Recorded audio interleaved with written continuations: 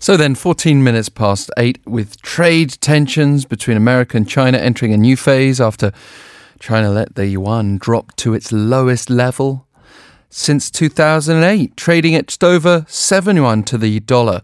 And with the US recently labelling China a currency manipulator in response, let's break down this new aspect of their trade war with Professor Jeffrey Frankel of Capital Formation and Growth at Harvard University's Kennedy School. Previously served as a member of President Bill Clinton's Council of Economic Advisors. Thank you for joining us. Good to be with you. So just to get a bit of background here, it was for the past 11 years that China kept its currency below that symbolic 7-to-1 ratio to the dollar until last week. Why did that drop in value in the first place? Well, you say the first place, the renminbi or the Chinese yuan peaked in 2014, and up until then, for the preceding 10 years, the direction of the wind, the market pressure had been pushing it upward, and they've been resisting that. The direction of the wind shifted in 2014 towards depreciation for a variety of reasons, but based on economic fundamentals, I would say. And although the Chinese authorities intervened to some extent to dampen that, the big depreciation of the yuan, about 13% against the dollar, came in 2015 and 16. So what happened earlier this month, the first week of August, which has gotten so much attention, it's a continuation of that trend. It was actually a relatively small move that happened on August 5th, but fraught with a lot of significance. But it was really just a continuation of what had happened over the last few years. Yeah, it's a much calmer description of where we're at compared with some of the headlines we saw then, probably because of that symbolic value as you've described.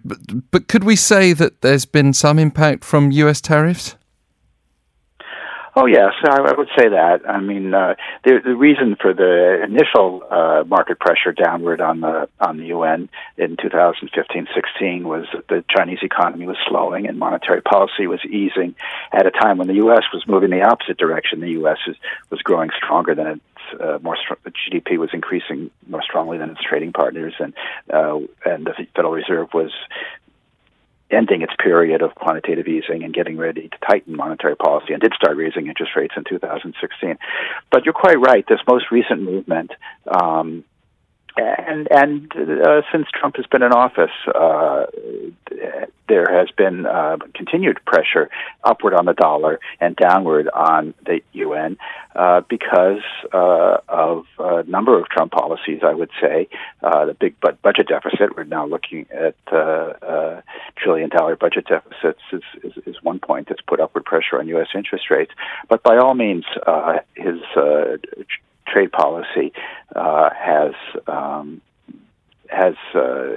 worked towards depreciating the renminbi when he puts on import barriers against Chinese imports, and depreciating other currencies like Mexican peso, and any country that he puts up import tariffs against. Economic theory says that you would expect there to be some offset in the foreign exchange market where that current country's currency depreciates and the dollar appreciates, and certainly the further boost of pressure that pushed the exchange rate past the 7.0 mark to about 7.04 earlier this month. I would say that was largely affected by Trump's announcement on the first day of this month, on August 1st, to put 10% tariffs on the remaining Chinese goods that he hasn't already put tariffs on. But is China a currency manipulator, as the US recently claimed? No, it's not. And I think economists would agree on this. I think any lawyer who just read the language of the law would agree on it. Under U.S. law, there's three criteria to determine whether a country is a currency manipulator, and one is running a big current account deficit, which China is no longer doing. another is intervening systematically to push down the currency, which is not what it's doing. So it doesn't meet those criteria.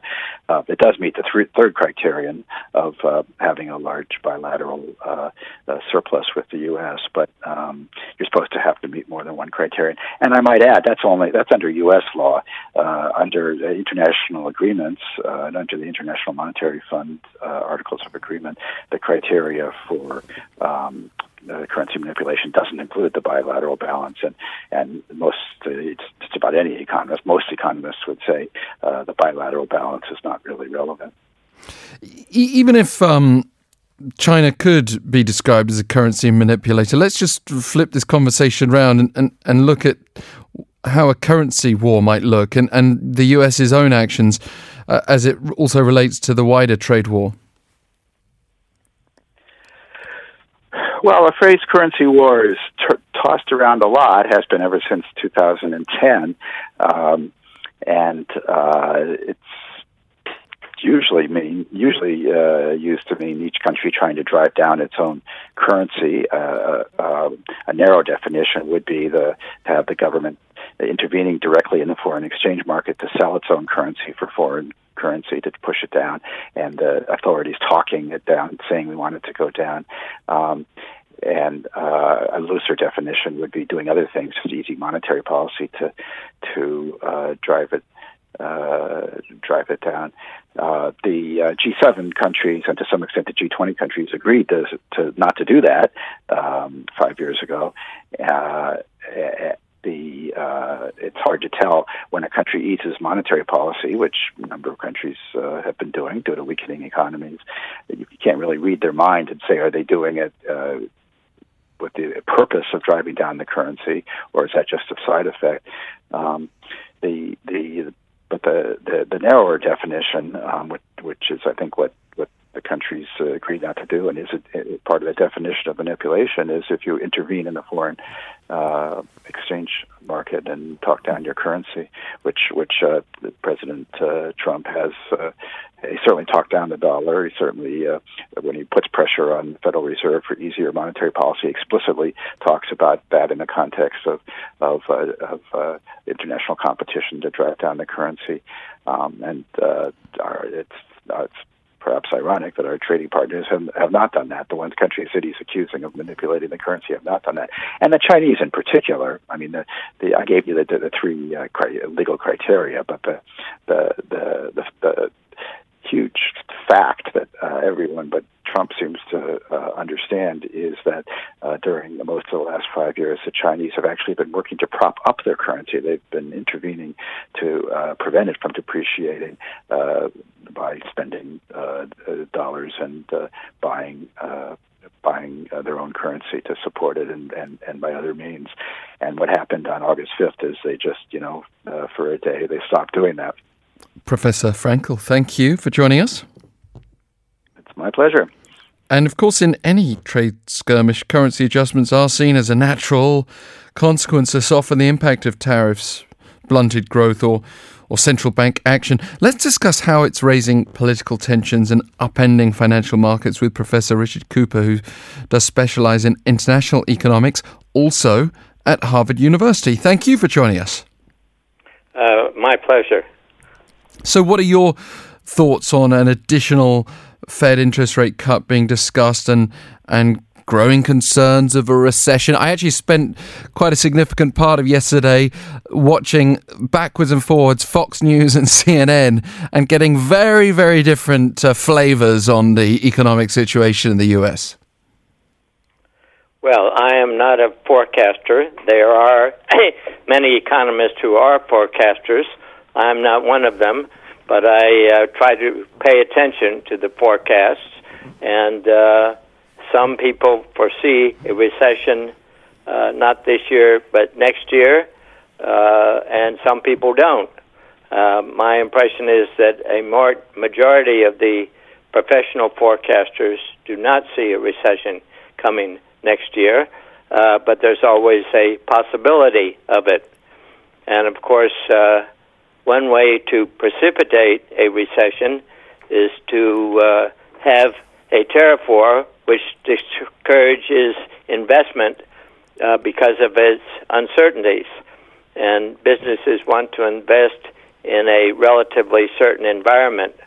And with policy changing every 3 months, I have little doubt that many businesses will hesitate to invest when they otherwise would, given the strength of the American economy. Yet, of course, President Trump seems to need a fairly strong economic performance to boost his political position, and he's the one leading that tariff war. We also have a question here, though, on theory suggesting cutting interest rates would lower the value of a currency. Yet, since the Federal Reserve reduced its benchmark rate on July 31st, the dollar has only strengthened. Could you explain why? Well, for any particular phenomenon, there are many, many possible explanations. But the standard one in this case is that the uncertainty surrounding particularly the tariff war, but also what's going on in Europe and in emerging markets, a slowdown. People, investors around the world, want to put their investments in safe money. And there's no safer money than U.S. Treasury bills and bonds. And so if there's a movement from around the world into U.S. Treasuries, that will appreciate the dollar, other things being equal. And so that's the standard explanation. Uncertainty leads to a rush for secure currencies, and that's the U.S. dollar. So it's a particularly nuanced position that the US is in with regard to its monetary policy and the position of the dollar. But what we could see is China try to accelerate the globalization of its currency in international trade. Is that a likelihood, a strong possibility that could even overtake the dollar? It's a stated policy, and is it likely to succeed? You need to be careful about what you mean by internationalization. They could certainly require, for example, as part of the Belt and Road Initiative, that loans they make to Belt and Road countries be made in RMB and repayments made in RMB. And they could specify that much trade, particularly Chinese exports, be paid for in RMB. And some people would see that as internationalization. The role of the RMB in world transactions would go up. But the basic point, which affects Chinese policymakers, I think, not economists, policymakers other than economists, is they think the U.S. Influence around the world rests on the internationalization of the dollar. And so many Chinese leaders aspire to an internationalization of the RMB. Understand that the distinction. Is not decided by China. That's the important point. Understand. Professor Cooper, we're out of time. By third countries.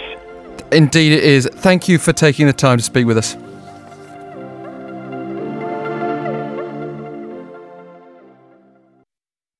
TBS EFM. Howdy, partner. What do you all want to know about Korea? Hello there. I'd like to visit Korea this autumn. Where would you recommend I go? Korea is a mighty fine nation, and we'll be more than willing to tell you about the destinations, partner. 你好, I love Korean fashion. What's the latest fashion trend in Korea? I want to say cowboy boots and cowboy hats, but we'll tell you all about that and more. Xin chào. I'm curious about the current peace process on the Korean peninsula after the Hanoi summit. Whoa, howdy! In English or Chinese, we got current affairs programs that'll update you on the news.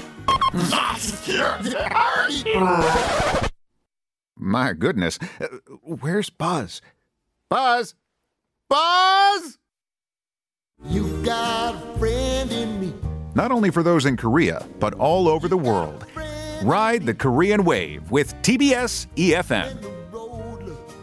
Rough ahead and you're miles and miles from your nice warm bed.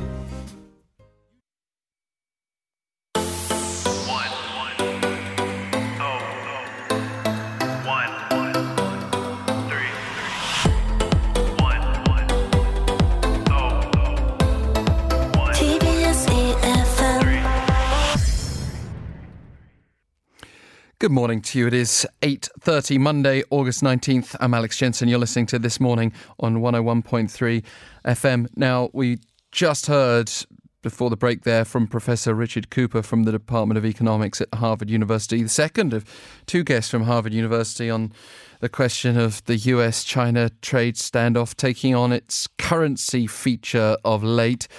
And it was a very interesting point that Professor Cooper was making that we had to cut off there. But just to reiterate, in case it wasn't clear, the US, China, any country may like their currency to be generally the medium for international trade or the go-to safety currency, but it's not them who make that decision. It is indeed third parties. It wouldn't be enough, for example, to have the Chinese currency as being the go-to for the Belt and Road Initiative that China's pushing if other international standards don't also catch on. But certainly the Chinese still looking at the dollar with a certain level of envy, it would seem. Based on that analysis, pound 1013 for 51 per message. If you've got any insights, if you're working in the financial sector and you want to have a say on that, if you think there's a point that's been left unsaid, you can do so anonymously. Feel free to get in touch. But we will this half hour talk about tips. This is something that affects all of us. Trying to find the ideal place to live, particularly an ideal apartment or room to rent in Seoul.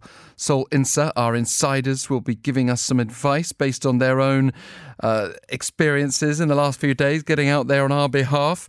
So do join that conversation as well. You can also follow us and chat via Twitter at EFM This Morning. This half hour is brought to you by G-Market Global. Want to buy the hottest items you've just seen on a Korean TV show? Download G-Market Global application and experience smart and easy international shopping right now. Your smart international shopping buddy, G-Market Global. You shop, we ship all over the world. Just search G-Market Global at your app store.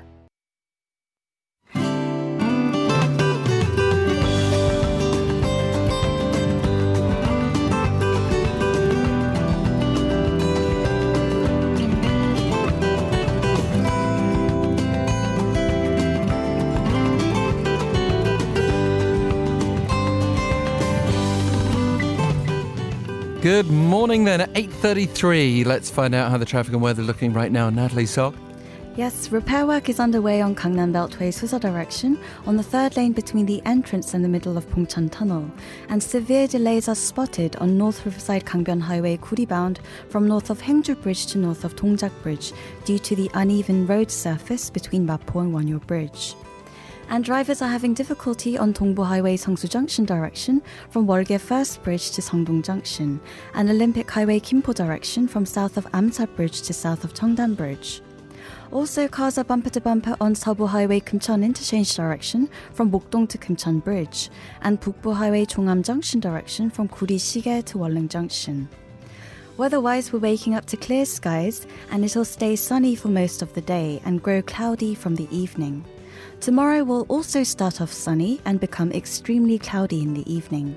And Wednesday will be overcast and rain is in the forecast for Seoul, Incheon and Gyeonggi province from the afternoon until night. Meanwhile, a heat wave advisory is in force in Seoul and parts of South Gyeonggi province, and the mercury will rise above 33 degrees Celsius in some of these areas, so do take extra care to stay cool and hydrated in the heat. And heatwave advisories could be expanded to other areas, so keep up with the weather updates. Also, we have foggy conditions in parts of the inlands with visibility of less than 1 kilometer, so do drive safely around these areas. Temperature-wise, currently it's 24 degrees Celsius, 75 degrees Fahrenheit in Seoul, with daytime highs peaking at 34 degrees Celsius, 93 degrees Fahrenheit. That's your latest traffic and weather update this morning on TBS EFM.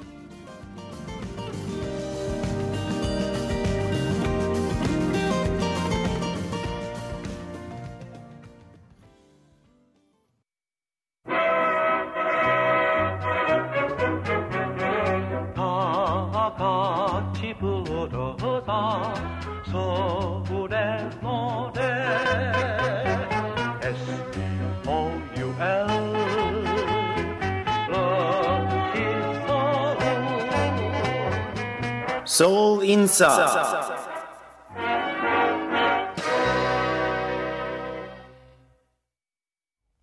8:35. It's time for Seoul Insa then. Some insights from our insiders, Cedric Skycedi and Elizabeth Hong. Good morning, guys. Good morning. It's good to see your face again. I know, we missed you. Well, thank you for being here as ever on a Monday. I hope your last 2 Mondays went very well. But I'm very interested in what you've got to say today. I've gone through this routine many times. I think it's 5 different places I've lived in. Oh, 5. All monthly rentals. Mm-hmm. Actually, I think 6.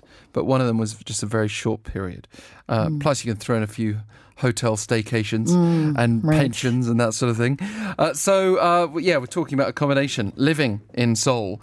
And you both must have pretty varied experiences of moving since you came to Korea.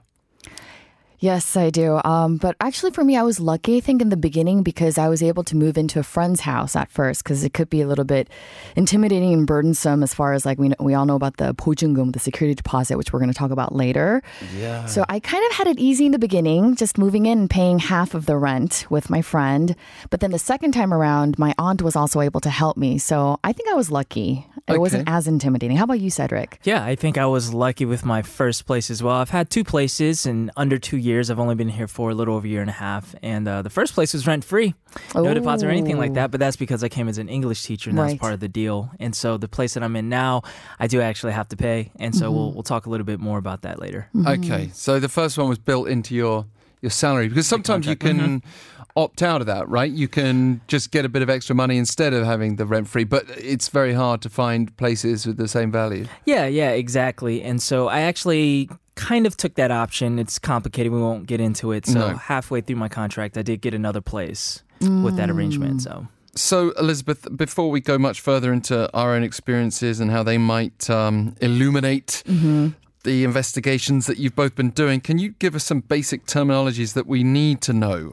Right. Starting with the basics. Let's pretend we just arrived in Korea and we need to know what on earth people are going to throw at us when we try and live somewhere. Exactly. And I want to first begin with types of property. I guess in America or in other places, we would just think, apartment rentals, right?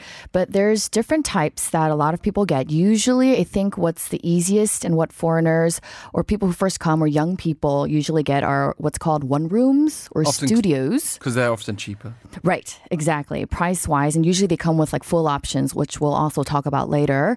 Also, another thing that I thought was very interesting when I first came to Korea and where I'm living in right now is an officetel. Yeah. And that would be like a mixed residential commercial building and also usually comes with full options and sometimes even furnished. So it's kind of the first option that people look into. There's also villa. That's like a condo, usually 4 floors or less. There's also apartment. And again, villas and apartments more for, I think, Korean residents or people who are staying long term. And these are a little bit more expensive. And let me get into the rental lease system in Korea that we should be aware about. And I think the first thing, I mentioned this earlier, is 보증금, which is a security deposit. But it's not like what we're usually used to because, in the Western countries, we usually just pay like maybe half a month rent or a couple months rent for a security deposit, a couple $100 maybe. But if we think about Korean 보증금, and again, this also depends on the type of housing you're getting, the location, but it can be from maybe, I think what I'm used to seeing is like 5 million won is usually very common. At least. On the low end, yeah. At least. I mean, that's if you're looking at the very cheapest accommodation or maybe an exception is a a part of Seoul where more foreigners tend to reside because some of the landlords and realtors have adjusted to those expectations that you're referring to, i.e. a couple of months rent. And places like Haebangchon and Itaewon areas that you'll sometimes see 5 million, but more commonly 10 million and often 50 or 100 million. And when you see 50 or 100 million, sometimes you can negotiate it down, but that will often mean a higher monthly rent. But speaking of monthly rent, you've got a couple of main options there, the Jeonse and Wolse. Tell us more about them. Yes. So if the 5 million won, I guess, 보증금 or security deposit I'm talking about would be for those that are more like 월세s, right? Relatively small amount of security deposit and you're paying monthly. And that's kind of similar to Western style. But then this Jeonse is what's kind of the unique part about Korea, where it's a lump sum deposit. And that's the one that's like you have to have a key money, usually 40 to 90% of market value of the house. And you're putting down in full cash. So that could be really burdensome for, I guess, newcomers to Korea. But for Korean residents, it's actually a good way to save money because it's kind of like free. I felt like it was free rent because you pay this lump sum deposit if you have that much, money in hand. And basically, usually the contract is about 2 years. Every time you renew, usually they might increase the amount. But basically, you give that deposit, you live for 2 years, and then at the end of the contract, you get it back. So that's kind of something very unique. Yeah, well, this sounds like free rent, of course, but Right, you're that's losing true. a significant amount of interest potentially if you're not sticking that in your own account. Good point. And that's, of course, why landlords do it. Right. But in a low interest rate era, less landlords want to do the Jeonse system and they prefer Wolse or perhaps a combination, which is 반전세. Exactly. And 반전세 is half the key money. So if you do 반전세, you're still putting in a lot of money, but that helps to lower the monthly rent. So that's another option that you can consider. Yeah. And by the way, maybe this is just a different, more international or specifically British mindset, I don't know, but I just feel like if I had 40 to 90% of the market value, I would just want to buy a place. I'd want to invest, because not only then are you making the money work for you, but hopefully you're getting a place that's going to rise in value as well. Right. And when you move out, you can just keep climbing up that ladder.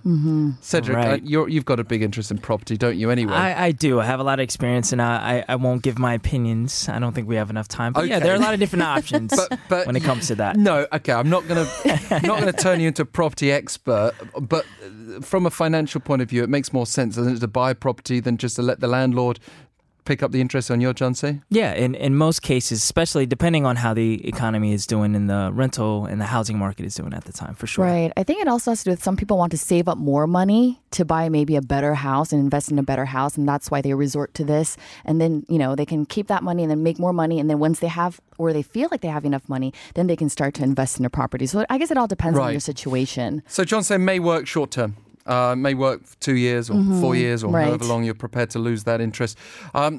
Cedric, you've prepared a self-checklist for people who are considering moving. Yeah, I did because I know how intimidating it can be and just all the things that go into it. So I prepared a short package to give you guys who are looking for places to live here in Seoul some tips on what kind of things to consider when looking for some homes. So let's take a listen. This is Cedric, your Seoul Insider, here to help you with some things to look for when apartment hunting in Seoul. As one who has recently moved into an apartment in Seoul within the last 6 months, I know how intimidating and complicated it can be as an expat. But have no fear, the points I'm about to share with you will help you find your next home. The first thing you want to determine is your budget. The main things to consider are these two things. The deposit, which is 보증금, which is required with most living situations, and the monthly rent, which is 월세, how much you'll pay a month. The cost of your monthly rent is usually correlated with the amount of deposit you put down. For example, the higher the deposit, the lower the monthly rent. Once you figure out your budget, you should think about the type and size of home that you want. Do you want a one-room studio apartment, which is usually a small apartment that has the living, sleeping, and kitchen areas all in one room? Or do you want a 2-bedroom spacious apartment overlooking the Han River on the 15th floor? Obviously, your budget and preferences will determine this. Now, let's talk about some things to consider and look for within your apartment. Many apartments here in Seoul may come fully furnished, partially furnished, or even empty, so be sure to check to see what's included in the deal. Let's say you found a place that you were considering. Here are some things that you need to ask yourself and to check out about the place. Does it include any kitchen appliances, like a gas stove or microwave? As you know, it gets incredibly hot during the summer, so does it include a working AC unit? Does it have windows to bring in plenty of natural light, and do they even open? Most Korean apartments these days come with an electronic door lock keypad to unlock the front door, so check to see if yours will come with one. How is the water pressure in the sink? Is the bathroom a wet bathroom? And last but certainly not least, does the toilet work? Before we move on, one big factor to check is if your future housing will require a monthly maintenance fee. Many places do not require their residents to pay a monthly maintenance fee, but if you live in an office tower like I do, then you will be hit with an additional fee every month, which can range from 50,000 won to 250,000 won a month. This usually includes miscellaneous building expenses, including electricity that's shared amongst all the residents of the building, so be sure to double check that.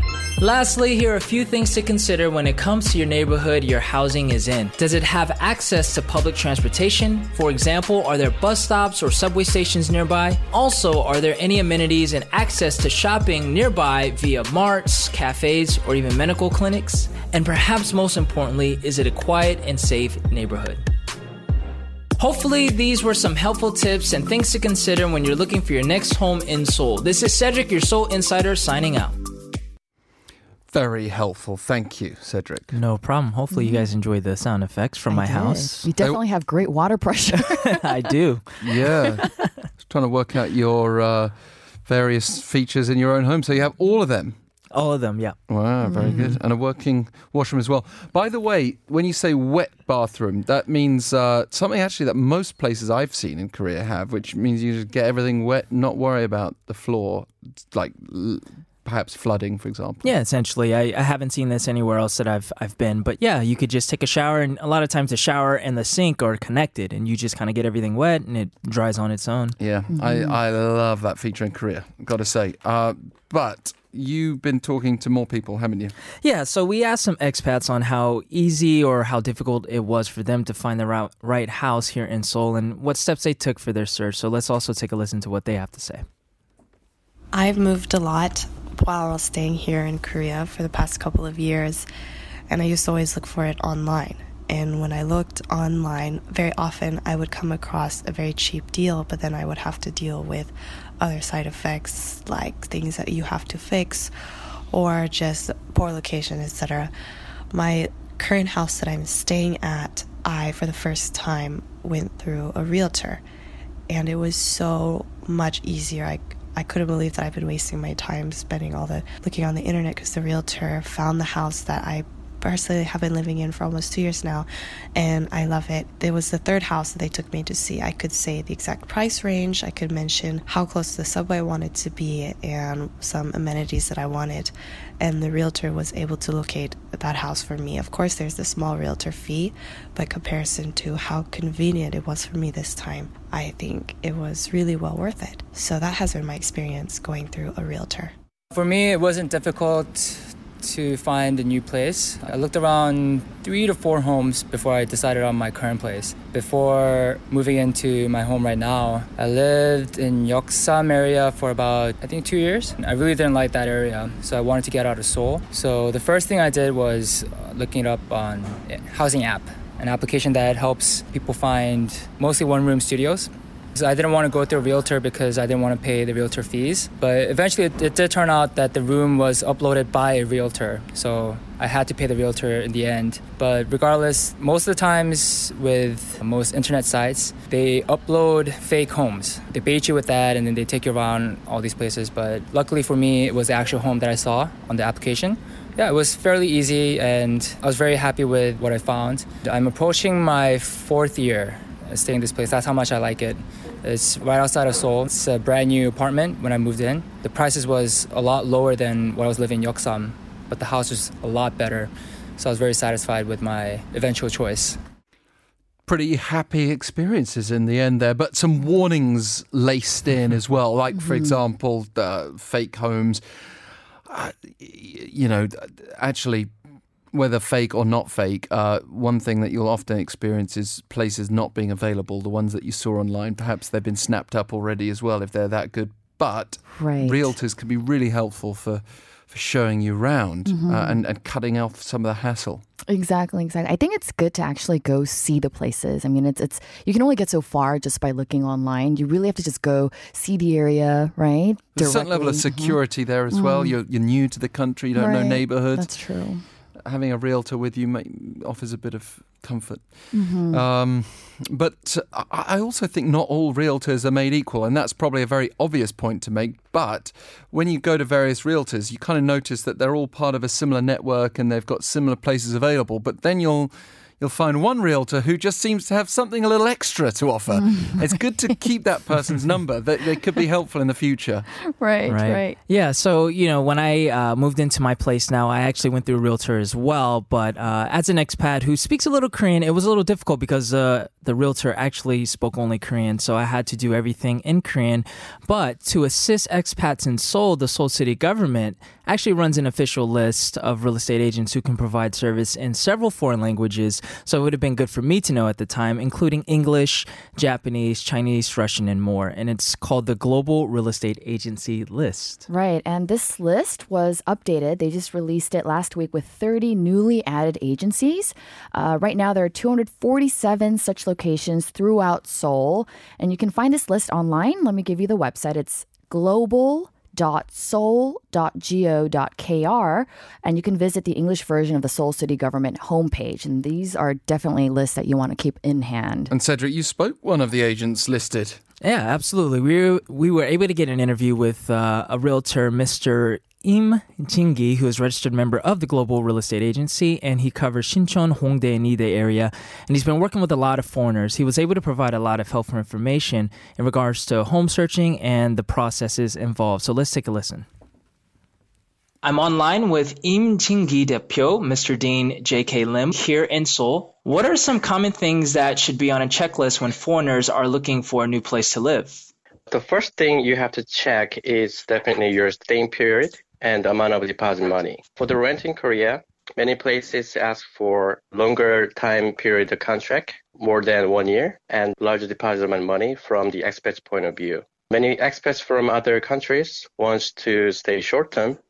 What I meant by short term is like 3 months and 6 months with a lower deposit money. So you have to check if this place is available for short term with lower deposit first. And about your budget, besides monthly rents, there are also building fee or maintenance fee to consider, as well as utilities such as electricity, water, and gas. Also, you have to check what furniture is included and not included. And if you have a pet, you have to tell them first that you have a pet, which can be a deal breaker. And lastly, you have to be aware of the penalties of breaking the contract in the middle of the contract period. What is the usual contract period for the monthly rent or 월세? It depends on the areas, usually 1 or 2 years. In certain areas, such as Gangnam or Sincheon, Hongdae, where my office is located, short-term rental, like 1 month, 3 months, are available too. When and how should I pay the deposit? In the process of contract, you put down payment first, and then you pay the balance, including the rest of deposit, before you move in or at the same time of you moving in. What is the best way to prevent deposit fraud? Do not transfer full amount of money if you're suspicious. Also, find the right agent, someone who you can trust. GRAS, Global Real Estate Association of Seoul, members are designated by Seoul City as a global agents, and they are trustworthy and experienced with expats in Korea. Do I pay cash or make a bank account transfer when it comes to paying the deposit? If it's a small amount of money, cash is okay. But if this is a large amount of money and you feel uncomfortable carrying cash with you, then definitely bank transfer is better. Also, you can keep the record of money transfer. In case of bank transfer overseas, however, you should know that it can take 2 days up to 2 weeks depending on your country and your local bank situation. You have to make sure full amount of money payment before your moving date or at the same time. Also, there is exchange rate differences and remittance fee. So there is a chance for the owner to get a shorter amount of money than what you sent. And how is the commission calculated, for example, for monthly rent, one room, and for an office tower? It can be 0.3% to 0.5% of your transaction value.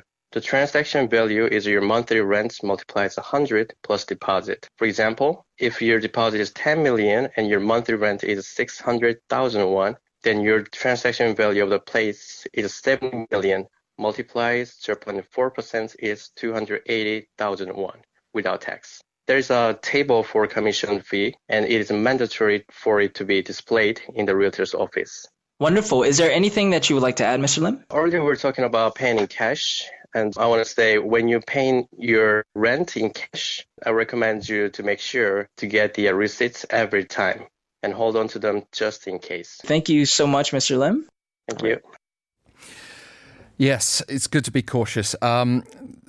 Generally speaking, this is one of the more stressful things that you can do in life anyway, but including as an expat, when you're dealing with foreign languages, it's very helpful to have a realtor who speaks your language and can be so useful. Some of the things we heard there can be important to disclose all your information as well. Your landlord may not want you to have pets. Speaking as someone who has both pets and children, I know that can often be a deal breaker. What advice do you want to leave us with, Elizabeth? Well, I just wanted to add that, we all are afraid of like these fake houses that we mentioned, and the Ministry of Land, Infrastructure and Transport will commission the Korea Appraisal Board to hold crackdowns actually on any misleading and deceptive conduct by realtors to protect consumers from any fake homes as well as false representations about property. So I think this is something that can help us feel safe as consumers looking for homes. And Cedric, a final word from you? Yeah, I would say if as you're on this house hunting journey, whether you go through a realtor or the owner, just don't be afraid to ask as many questions as possible because you're going to be locked into a contract and you want to make sure you understand what's in the contract. Mm-hmm. Yeah, just shop around. Right. If I could summarize it all into 2 words, shop around. Use the resources, right? Don't feel like you got to rush. It's never as rushed as they want to make you feel it is. Thank you very much, Elizabeth Hong and Cedric Skysadie, our Seoul Insiders. We'll be back tomorrow with our latest edition of This Morning at 7:05.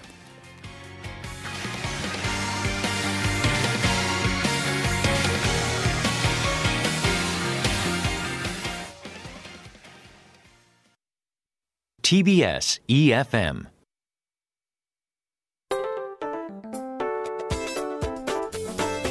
Seoul Smarts, your one-stop guide to living in Seoul from TBS EFM. On this Seoul Smarts, Seoul Green Transportation Zone. In March 2017, Seoul's government designated downtown parts within the Seoul City Wall as a green transportation zone. Since July 1st, the government has also formulated and begun the trial period of its system. Restrictions on Grade 5 emission vehicles is a part of it. All Grade 5 emission vehicles will be prohibited from entering the green transportation zone according to this regulation. The zone includes most parts of Jeongno-gu and Junggu. Grade 5 emission vehicles will be barred from entering the zone every day from 6 in the morning until 9 in the evening. If you don't know the emission grade of your car, visit emissiongrade.mecar.or.kr. Seoul Smarts. Get the latest living tips on TBS EFM 101.3.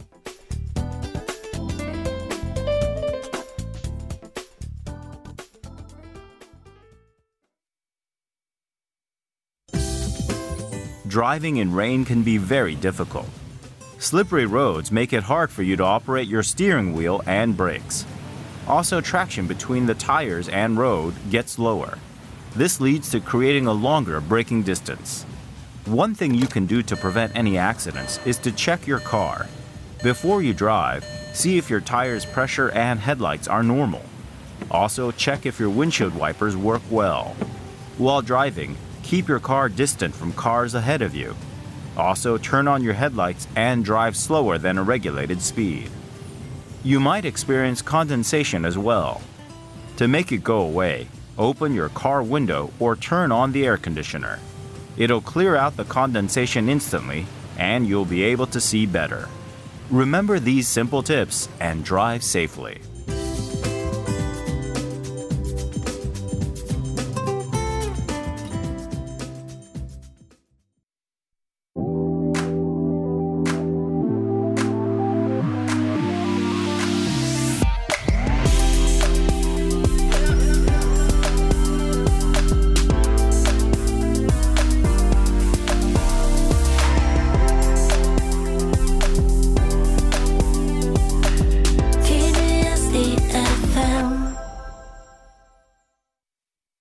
The time is 9 a.m.